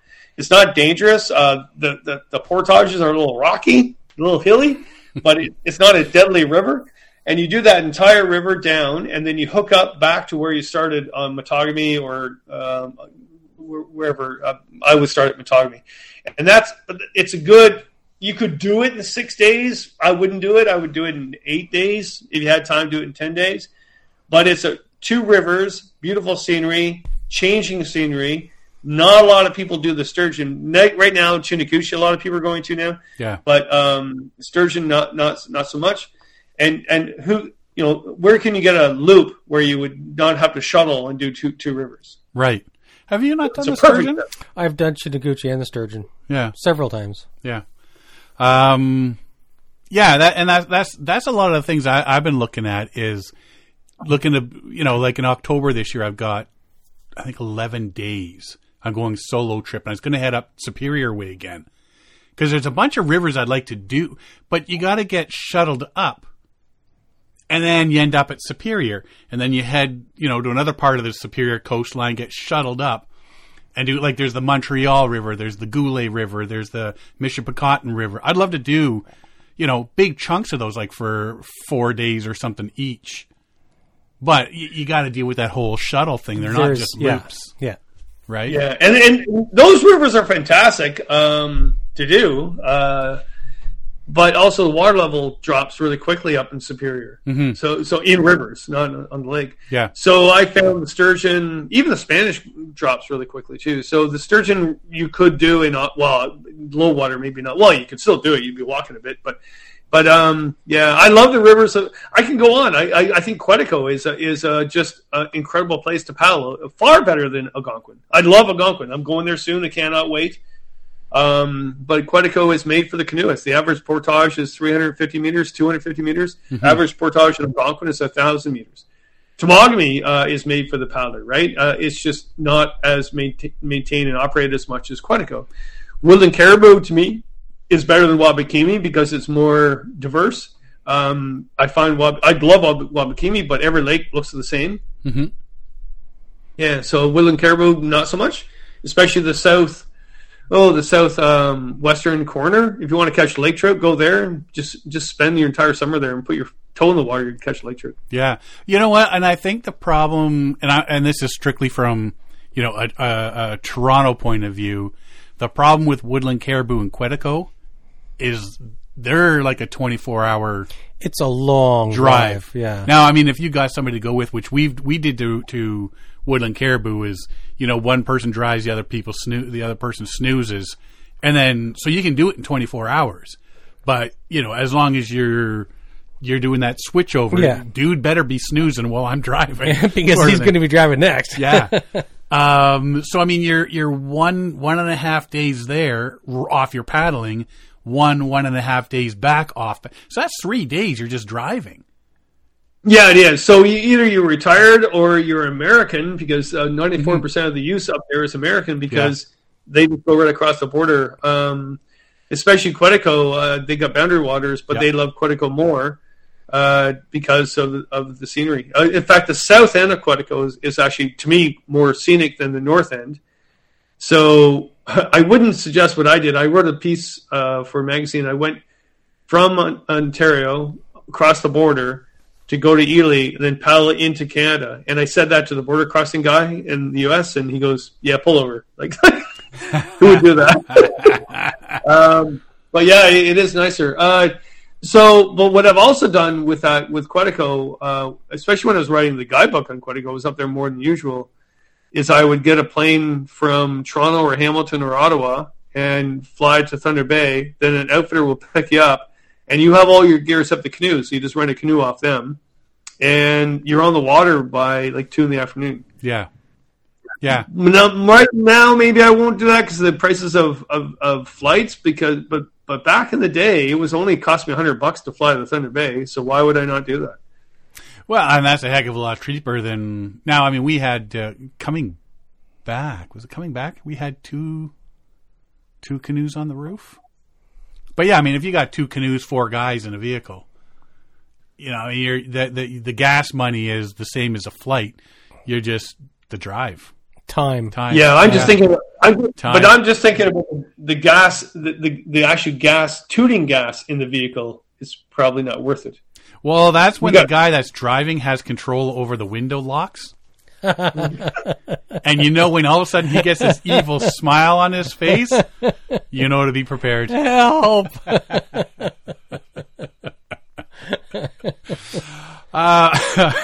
Yeah. So out of all these routes, the 70 routes, is there one that you would provide or that you would suggest for new paddlers? Yeah, the Grand, the Wallaceburg, actually, the Nith, because the section I wrote about the Nith isn't the whitewater stretch that flushes into the Grand, it's the one above that. You actually end the trip where Wayne Gretzky's house was when he grew up. Okay. That's kind of cool. Yeah, I mean, don't go and knock on the door and, hello! Why? Wayne won't be there. As far as you know. Yeah, I would say even paddling around Lake Temagami, yeah, there's some boats and there's some not compared to Muskoka though. There's some houseboats and stuff, but the history of Lake Temagami with the kids camps and the old growth pine that you can actually go up on. There's trails you can walk around. If you do a 6 to 10 day canoe loop through there, even a figure 8 loop, that'd be amazing. Mm-hmm. Freaking amazing trip. It's just, yeah, is it wilderness? Is it, I'm lost? Is it one of those YouTubers where, I don't think I can go on. Why am I here? That sort of thing. I'm not knocking that at all. But I got to say, if you don't want to do that, there's tons of places to go. There's even places I haven't written about. I wrote about Lake Abitibi River, but I didn't talk about Lake Abitibi. I would love to paddle around the perimeter of that. I did write about the North Shore of Lake Nipigon, but I would love to circumnavigate Lake Nipigon. Now, that's not a novice trip. That's insanity because it's a tough lake. That'd take forever, too. Yeah, at least 10 days. And there's a lot of campsites up there. You think you could do all of Nipigon in 10 days? Yeah. I thought it was bigger than that. I mean, if you're following the shoreline and everything, there's a lot of little dipsy doodles. There's lots of islands and... Okay, well, 20 days. You and I will do it in 20 days. Yeah. Well, we'll do it in... Yeah, I need a month off work. Now, what about if somebody's looking for one of your routes in this book that's going to give paddlers a little bit of everything: lakes, rivers, scenery, whitewater, solitude, and some challenge? Oh, my Lord. There's tons. Well, you want challenge in a very diverse system. We do the Steel River. Yeah. But it's not a tough river trip. I mean, the river itself, the rapids aren't that bad. You can portage around them all. It's not really maintained, but it's the Diablo portage. It really is up a sheer hill. Like, you have to raise the canoe up in a row. I've seen the pictures of that. Yeah. But if you look at the YouTubers that have done it, North Scavengers have done it, a bunch of others have done it, and they're all like, oh my God, and for good reason. It's not easy. But when they're done, they're like, whoa, that was amazing. Mm-hmm. I would say that the worst part is actually the end. It goes through this meandering section with all these log jams, and depending on the year, sometimes the log jams are open, sometimes you have to portage around endless log jams. You could get out on the logging road. There's a logging road there, and escape that whole section, but then you wouldn't finish the loop. I mean, Santoy Lake is where you start, which is actually, you know what? I would spend a week on Santoy Lake. Friggin' awesome. You'll get wind blown anywhere. Like it's a crazy lake. But Lake Superior, if you've never been on Lake Superior, even if you camp at Lake Superior Provincial Park, forget canoeing. Or actually, I would actually go to Old Woman Bay. I've written about doing some trips on Superior, but the one I didn't write about, if you go to Old Woman Bay, there's a campsite right at the parking spot where everybody goes and stops on the highway to look at it. Just to the left, south, down on the beach, there's a campsite there. And you can actually see if anybody's camped there or not. So you can go there and camp there, or you can go to the right, and there's a bunch of islands and a cove up there, and there's a bunch of campsites there, which I've never written about. But, Lake Superior, I remember there was a heat wave. I just met Christine. We were dating for a bit, and we were supposed to go to Algonquin, do some trip, I forget. And then it was heat wave, deer flies are bad. I went, you know what? Forget it. The night before, forget it. We're pack a toque and a better sleeping bag. We're going to Superior. And she goes, where's that? She'd never been, right? And she goes, I don't need a toque because a heat wave. You will on Lake Superior. Yeah. And we had an amazing trip because it was cool, misty, big, majestic, just awestruck every morning. You can't believe you're even there. If you've never experienced Lake Superior, Killarney, if you haven't experienced that, just don't go on a long weekend. Yeah. Superior sunsets. Oh yeah. I can't believe we're living in this province. I going to Wales last fall. I told you the story before. It's a classy one. Was I'm presenting, and I'm one of the keynote speakers. And there was a young guy before me, and he was talking about this trip he did in Wales. I think the Dee River. I think he paddled. And I remember him saying, he goes, "Oh, it was so beautiful. I didn't see anybody for 20 minutes." 20 minutes. Where are you living? 20 minutes? And so, I didn't say anything. And then I got up and I started presenting on the top routes of Ontario. And I was talking about it. And then so someone said, well, what's the longest trip you've done where you haven't seen anybody? I went, well, I remember starting on the top end of Wabakimi, going through Wabakimi, down the Kapka, out to the north shore of Lake Nipigon. And I was out for 5 weeks, and I saw no one except the people I was paddling with. And they could not fathom that in their mind. They could not fathom that you could actually travel in a wild area. And in the United States, you couldn't do that. No, absolutely not. No. In the UK, you can't do that. So we have to remind ourselves. And actually, when they start knocking and destroying wilderness, we need to stop them. Canoeists need to stop them, because if I can stand on a stage in the UK and just have them drop their jaws saying you can do that in your country, we need to keep that up. Oh, we definitely do.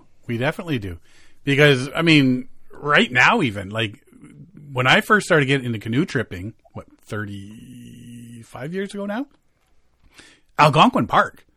You had to go one lake in and you wouldn't see anybody. Exactly, yeah. Now it's 3 portages. Yeah, at least. And just the amount of people.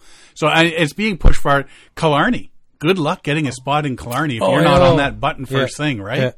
Yeah. Temagami now, everything's creeping up. So pretty soon it's going to be, we're going to Moosinee to not see anybody. So we definitely got to stop that, and it's a recreational resource we can't afford to lose. Exactly. Well, it's a resource that people forget about that we actually have. I mean, it's the idea of wilderness, true wilderness, that Canada has, and we can lose it really quickly because of necessity, because of greed, because of self-interest, whatever. But at the end of the time, Kirk Whipper told me you got to write these guidebooks to get people out there to realize what we have, or we're going to lose it, because if they don't go out there, they have no clue. Well, and you've been writing the guidebooks, that's for sure. Like we say, your latest one here is 70 top canoes. Now, I went online onto eBay to check out your 50 and your 60. And you can get a good, because if you go to Amazon, they list, here's a price for a brand new one, and here's if you want it on Kindle, and here's a good used copy. A good used copy of the 70 Routes is $88. I mean, it's brand new. Well, wait a minute. I gotta go turn my Cadillac off. Who's selling these already, for one thing? I know, right? Number two, if I can get a new one for like $35, I'm not buying a used one for $88. Yeah. Don't trust those sites. So let everybody know, don't trust those sites. Even the Lost Canoe Route book you can buy for $200 now. I don't even know if you're going to get that book. Yeah. You might get so the problem. So all my guidebooks aren't on e-reader and stuff like that, which is a problem. But the publisher decided not to, because it's so easy to steal that information. Yeah. So my Once Around Algonquin book, someone bought, and they said, "Hey, I bought this book off you, and it's missing pages and missing chapters." I went, "You didn't buy it off me, and you didn't buy it off Amazon or Chapters or Kenny Outdoor Equipment Store. You bought it off somewhere." Yeah, and I went, "Well, you know what someone's done? It's a digital format," and then they found that format, and then they mocked the book and they're selling it on their own. People do that? Yes, a lot. So, don't buy those books. Okay, because I was going to say, your 70 Routes is going for $88. Your 50 Routes is going for $96. You know why, though? Because now people are saying, I can't get the old 50 because the new 70 is out, so therefore, and then people out there that are not really ethical are using that to the advantage, and it's like the Lost Canoe Route books. Everybody can't find it. They're like, "Please, Kevin, I can't find it." I went, "I can't help you, but don't buy the ones that are $200 on eBay. You might get one. Well, who would buy $200 for that?" And hopefully I'll do that. Now, I'm really pushing Brad Jennings to finish his Lost Canoe Route book. He's been working on that for years. So hopefully he'll come out with that book. I also talked to Hap Wilson. What he's done with the publishers, he works with the same publisher, Firefly. He's bought a couple of his book rights off the publisher that they wouldn't reprint. So I don't quote me on this, but I'm hoping to buy the Lost Canoe book off Firefly and then reprint it, self-publish it. So right, and add to it. Yeah. Well, all I know is apparently your top 60 isn't as good because you can get that for $33 used. What happened? You go from $100 to $33. What happened, Kevin? It's spelling mistakes. There's lots of spelling mistakes in it. The arrows all point the wrong way. Oh man. Well. You know what though? Go to buy a book. Yes, Amazon is great. Chapters is great. You know what? No, Amazon's not great, but it is the best way to get a book, whatever. But I would go to the small bookstore. I always believe in them. Kitty Outdoor Equipment has all my books. I know Tim. I pal with him. He's a good friend of mine. So if I want to see any money going to anybody, it would be someone that I know. But also go to the library. You don't have to buy a book. But they hate it when you steal them.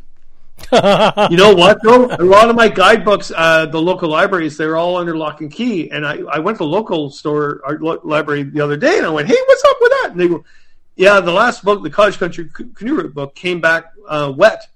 Because someone took it on the canoe trip with them, and I guess they dumped in the water. I don't know. So we're not allowing that anymore. They can't leave with that book.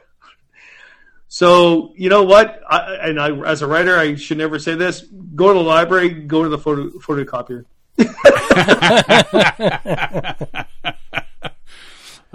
See, that's how I will photocopy certain pages for you at $1 a piece and mail them to you. See, there's extra money for you, Kevin. All you got to do is invest in a good photocopier. Yeah, I'm just rolling in cash. Rolling in dough, let me tell you. I gotta say, as you know, I don't make a lot of money, 8% royalty in Canada. And in my heyday, I made probably $10,000 a year on books. In my heyday, like when things were going well. Now I have to chase it all because they don't pay the bills that much because publishing's not going really well. But I had a blast, and I still am having a blast. I would never, ever second guess what I did writing those books. I did it for the right reason. I know I did. And I went on amazing trips. And I know people even thought my wife left me because I was never home because I was writing books. That was not the case at all. Mm-hmm. There was some other issue, whatever, that I still can't figure out, but that wasn't an issue. So, yeah. Well, we've said it many times here. You told us right at the get-go, if we're getting into this podcast to make money, we might as well not go past episode 1. Man, were you right? Our multi-dollar empire. I know, right? All right. Craft dinner next week, boys. Well, it's a good book, Kevin. I've really enjoyed it. I've already been looking at a couple of the routes in this one to check out, and Derek hasn't been though because he doesn't read. But speaking of Abitibi River, open right to it. Other than that, any big plans for this? Like I know you're going to the Mississippi. Any other big plans for the summer? Yeah, I got a lot of plans for the summer because now it's kind of like free for all. So I'm going to Algonquin next week with my buddies, Tim, Mike, and Ashley. Speedo Man. And, oh my God, there was a freaking gigantic spider that just went over my foot. Well, that'd be Philip. Oh, it's a different one. I'll call him George. Anyway, yeah, I'm doing that, but then I'm going to Mississippi. But then also, Christine and I are doing actually a campground tour because she's more of a campground camper.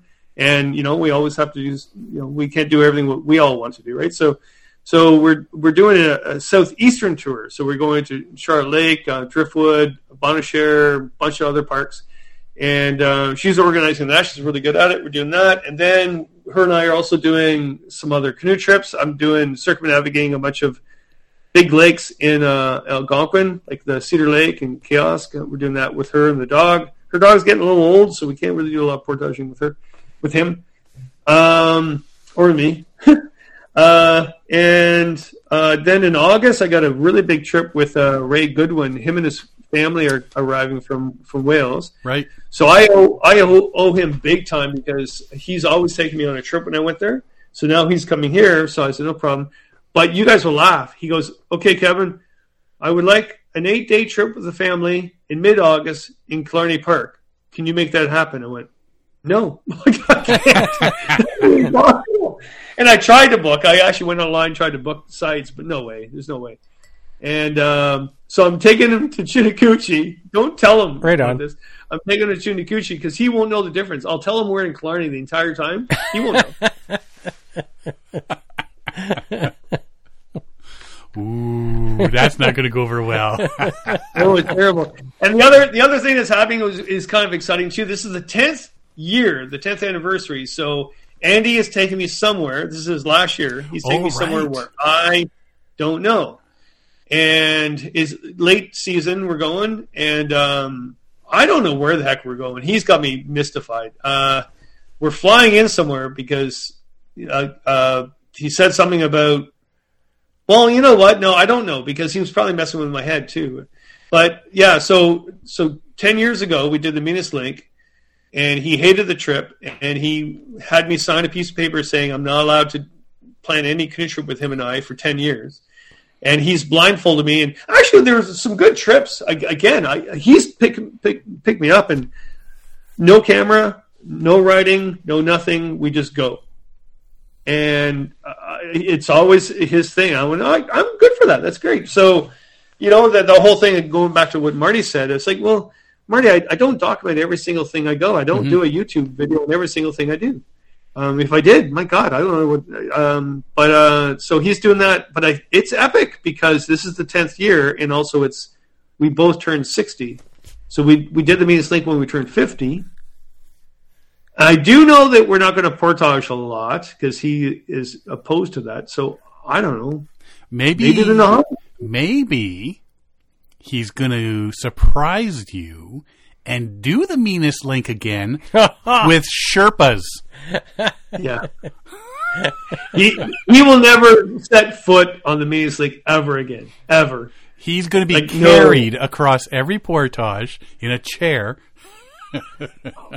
If I even say Minas Link, he'll throw up. He produces a bat out of nowhere. And that's like September or late in the year? Yeah, well, we're really busy through the season doing other stuff. So it's just before I start teaching again. So probably early September, which is my favorite time to go out, actually. Mm-hmm.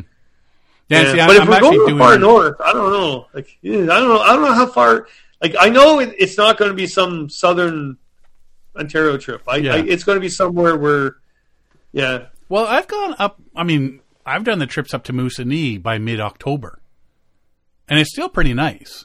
I mean, you're cutting it close, but and if you're going to see the fall colors and stuff, you've totally missed it that far up. But no, because it's frozen. We've always wanted to do the Winnisk River because I'm a brook trout angler and stuff like that. But yeah, we tried to do that a couple years ago. But the outfitters up there that fly you in, they don't like canoeists. They don't make money off canoeists, and so they'll jack the price up that you can't even afford to go. They just want anglers and fly anglers. It's almost like a mini mafia up there, to be quite honest. Oh, try getting into Banks Island. Oh, yeah. Wow, Ridiculous. really? Yeah. Oh, yeah. That's one of our bucket list places to go. Up to like Olivik Provincial Park, up on Banks Island. Oh, wow! Yeah. $26,000 back when we first checked on it 5-6 years ago. Come on, $649. Yeah. Yeah. That was what we were saying. I don't do canoe trips for that. Like everybody goes, they can't believe I haven't done the Nahanni. I would love to do the Nahanni, but most people do the Nahanni so they can say, well, I did Everest, right? Yeah. Yes. Yeah. So I'd rather do the Chinnakuchi Sturgeon River trip 10 times over instead of doing the Nahanni, right? So, because I can afford it. I mean, we look at the Banks Island because it's total different ecosystem. There's history up there. the different wildlife up there. You can't have fires because there's nothing to burn. It's a total different type of trip. So I know people do, like you say, the Nahanni, the Yukon, just to say they did it. And it's like, no, I'm going to hit a river that is different. And that's why I chose Banks Island. But I just can't afford to go. The Mountain River, I would say the Mountain River would be on my list if I could do that. Mm-hmm. And also, what's the one in Labrador, Newfoundland? Labrador, Quebec. That's the eastern Nahanni. Oh gosh, I forget. Anyway, there are lots of rivers. Some guy came up to the other day and not knocking anything at all. I just have a weird sense of humor. I have no life. He comes up to me. He goes, "Kevin, I'm doing the Nahanni this year." And I went, "Oh, well, make sure you're wearing your Tilly hat." And he goes, "Why?" I went, "Well, you can't paddle the Nahanni without a Tilly hat." "Oh, I never thought of that, Kevin." I was. You should have listed off like special underwear you need. And oh my god! Yeah. I'll be fine in Algonquin. I'm fine in Algonquin. You do the Nahanni in your Tilly hat. Yeah, you know what? I like Algonquin. There's a lot of places. I mean, that's where I cut my teeth on canoe tripping was Algonquin. Me too. It's just too many people now. If it just sort of, but and again, I've done so much of it. Now I'm just moving farther north, farther and farther north. Now Temagami's my new Algonquin. Well, right now, people that are starting out aren't going to drive that far, but Algonquin still is okay if you know the spots. I mean, get away from the weekend warriors and not knocking them at all. I think that's what you do, but. If you go into do the Nipissing, go into Catfish Lake, Burnt Root, Happy Isle, you don't see a lot of people in there because that's difficult to get in, and it's going to be more 4 or 5 days to get in there. So the average person now isn't doing that, right? So, and when you see those people, and you will see people, they're kind of like you are. So I wouldn't knock Algonquin in one sense. I wouldn't go and do. Gosh, I wouldn't go and do Canoe Lake up into Tom Thompson. And I wouldn't do Rock Lake to Clydesdale on a long weekend. No, I would still do. I mean, you do those off season when all the kids are back in school. Yep, in September. Go September. Last weekend, Andy and I went to a Crown Land spot I know north of here, and I had my blue canoe on. And when I pulled up along the side of the road, someone pulled up beside me, and this has happened more than once to me. And I went up to him and can I help you? Yeah, I just want to know where you're going today, Kevin. I'm not going to tell you. And then I got in the car and I started driving, and Andy goes, "Well, we're supposed to get out here now." No, we're not right now. We're going to keep driving because they now know our spot. Yeah. The trials and tribulations. So. Terrible. My life is hell. Oh, isn't it though? Anything else you want to cover on your new book, or anything else for that matter? No, except I have 3 new books in my head right now, and maybe I'll throw them out, and you tell me which one I should write. Yes. So, one is a book about it's called Wilderness Wanderers, Hermits, and Visionaries. So it's every chapter is about people throughout the history of time that have gone to the wilderness for particular reasons and why. Interesting. Whether it would be Sigurd Olsen, Bill Mason, and also back in the day, remember the rich guy that went to the Guineas, and they thought he drowned, but he joined the tribe to live with them. Dr. Livingston? Roosevelt's son. Yeah, Roosevelt's son. Oh, no, I don't think I heard that. Yeah. That's a great story. Yeah, for years, and they tried to hide it, the whole thing. But there was a photo or video of a bunch of the headhunters going up this river, and there's a white guy pulling the canoe too. And this is after they all said, well, he drowned or it was eaten by the cannibals. And no, he joined the tribe because he didn't like the life of being a rich person. So, yeah. So I think it's a cool book. Yeah, I'm going to do that. And then the other was Camp Critters of the Northern Forest. So it's all about what I teach, actually, about certain species. I teach ID, right, about birds and fish and whatever, herptiles. And then all about the unique things. But then I'm thinking, that might be boring to a lot of people. Not to me. And the other is For the Love of a Lake. So I 30 chapters on each one on a particular lake I've camped on that I really like and the history of that lake. So what happened on that lake?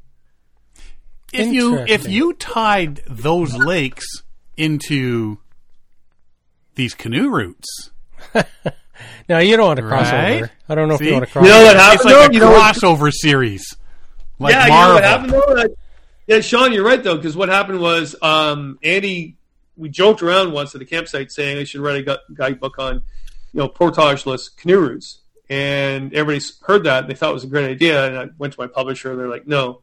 And I could self-publish that, but when it comes down to guidebooks, it's really expensive to self-publish a book with maps and photos. I could lose my shirt on that. So Love of the Lake kind of does that because I could have a map of that lake and then talk about my time and the history. Like Pagasmi Lake near the Spanish River. Pagasmi Lake has immense history on that lake.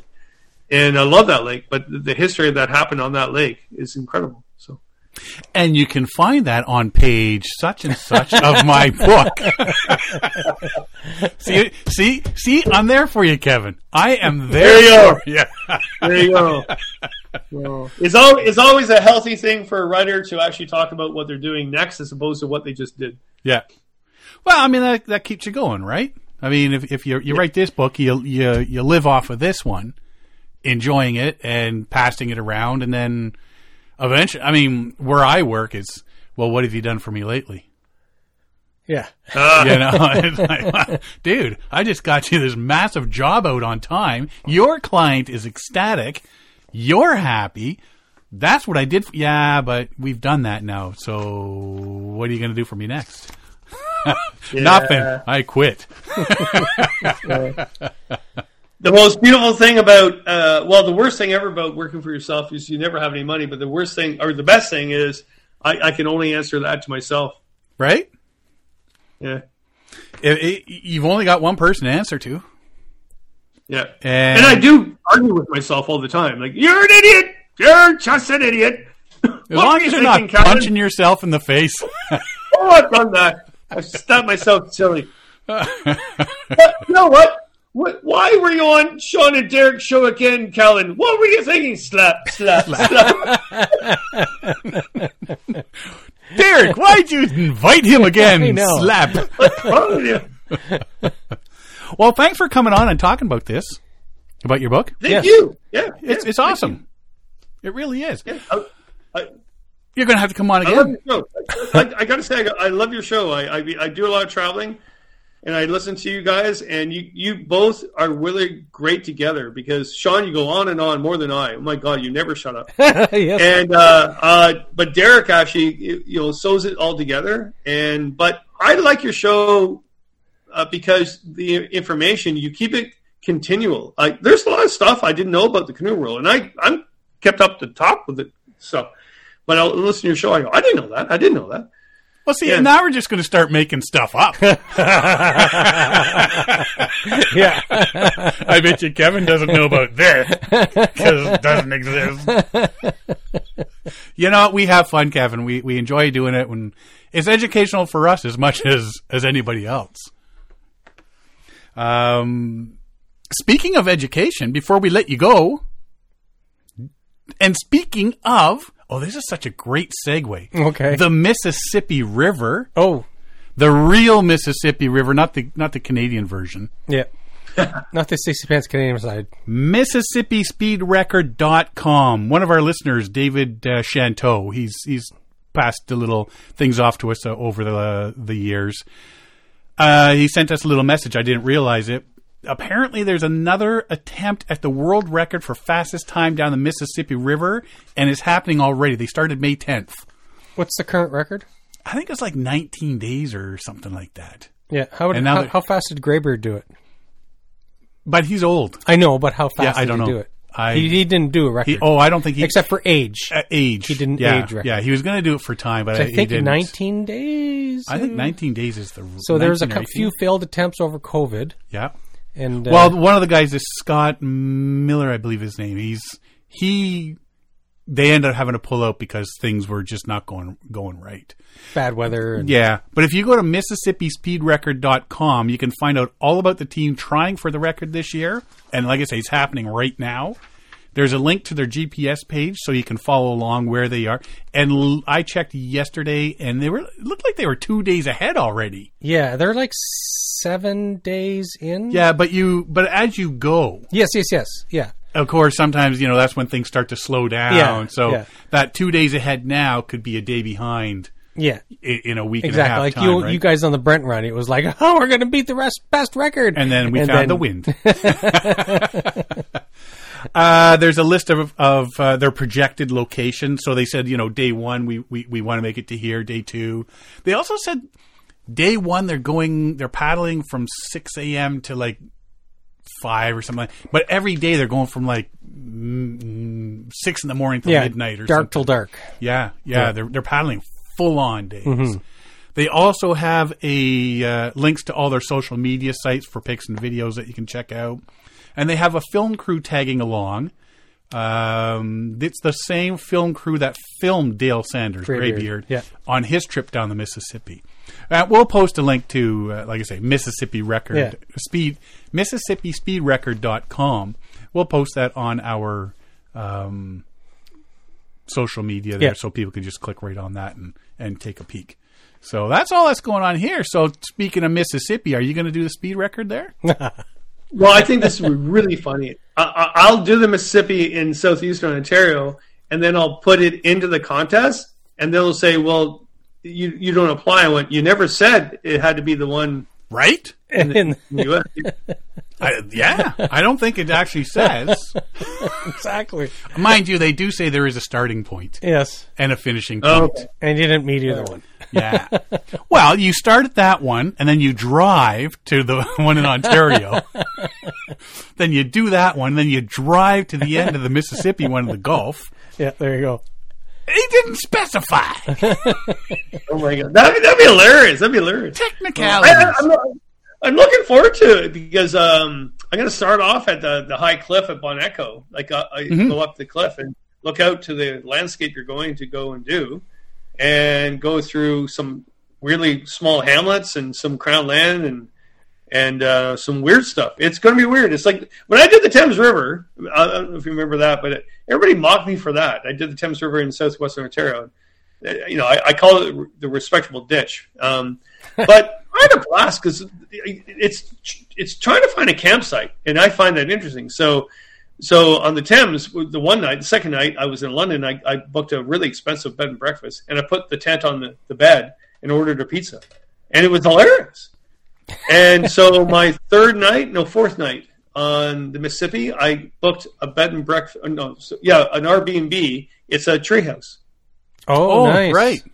Yeah, and I contacted the guy, and he goes, "You Kevin Callan from CBC Radio, the Happy Camera?" I went, "Yeah," and he goes, "Free for charge, no problem." See, that's a benefit of this thing, eh?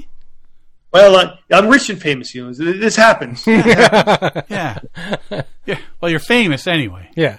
Yeah. Well, did you see the picture I posted on social media of the Scotch bottles I gathered through my speaking tour? Oh, yeah. Oh, yeah. So right. Oh, my Lord. And a couple of them were already drank, so they weren't in the picture. And I didn't have to smuggle any across the border for you either. Yeah. No, you didn't, actually. Yeah. I got most of them in Michigan, actually. Right. No, you drove in Michigan. Oh, maybe I had more than you thought. Then there was Wisconsin. You brought some back from Wisconsin because you drove there this year. I did. Yeah. It's hell. It's hell being the happy camper. I tell you. All we get is beer. People just bring us beer. And we're grateful for it. Terrible. Oh, I know. It's hard. This is difficult. There was I went to book the bed and breakfast in Elmont because there's no place I could find in Elmont, right? And there was a bed and breakfast. It was like friggin' like $400 a night, whatever. And you had to spend 3 nights there. You couldn't spend one night. And some paddler on social media sends me a private message. A friend of mine lives down the road. You can camp in his pine plantation. I went, okay, that sounds good to me. So I found out his address, and the guy is like, he's got a mansion, and yeah. So can you put your he's canoe in his pool? No, but he has a forest that we're camping in, and he goes, yeah, I'll come down to visit, and I'll bring the scotch. Right on. Wow. See? It's tough. It's going to be tough. Right? Wow. I don't know if you can handle that. If you need any If help. you need help. Was it Martin? I phoned a campground my last night. There was a campground, and I found the campground, so I phoned them. And, of course, it's an RV campground. It's been there since the 70s. And, he's like, well, no, we don't have tenters stay here. And we're full up. We don't need any more business. And he goes, wait a minute. You're the happy camper from CBC? Yeah. Oh, yeah, I'll find a spot for you. Are you okay pooping in a privy? I went, yep. Good. We're good. And, yeah, I'll come and visit you. And I went, good. And I told Andy, and he goes, how do you find these spots? I'm a very popular person. My question is, who listens to CBC? I know.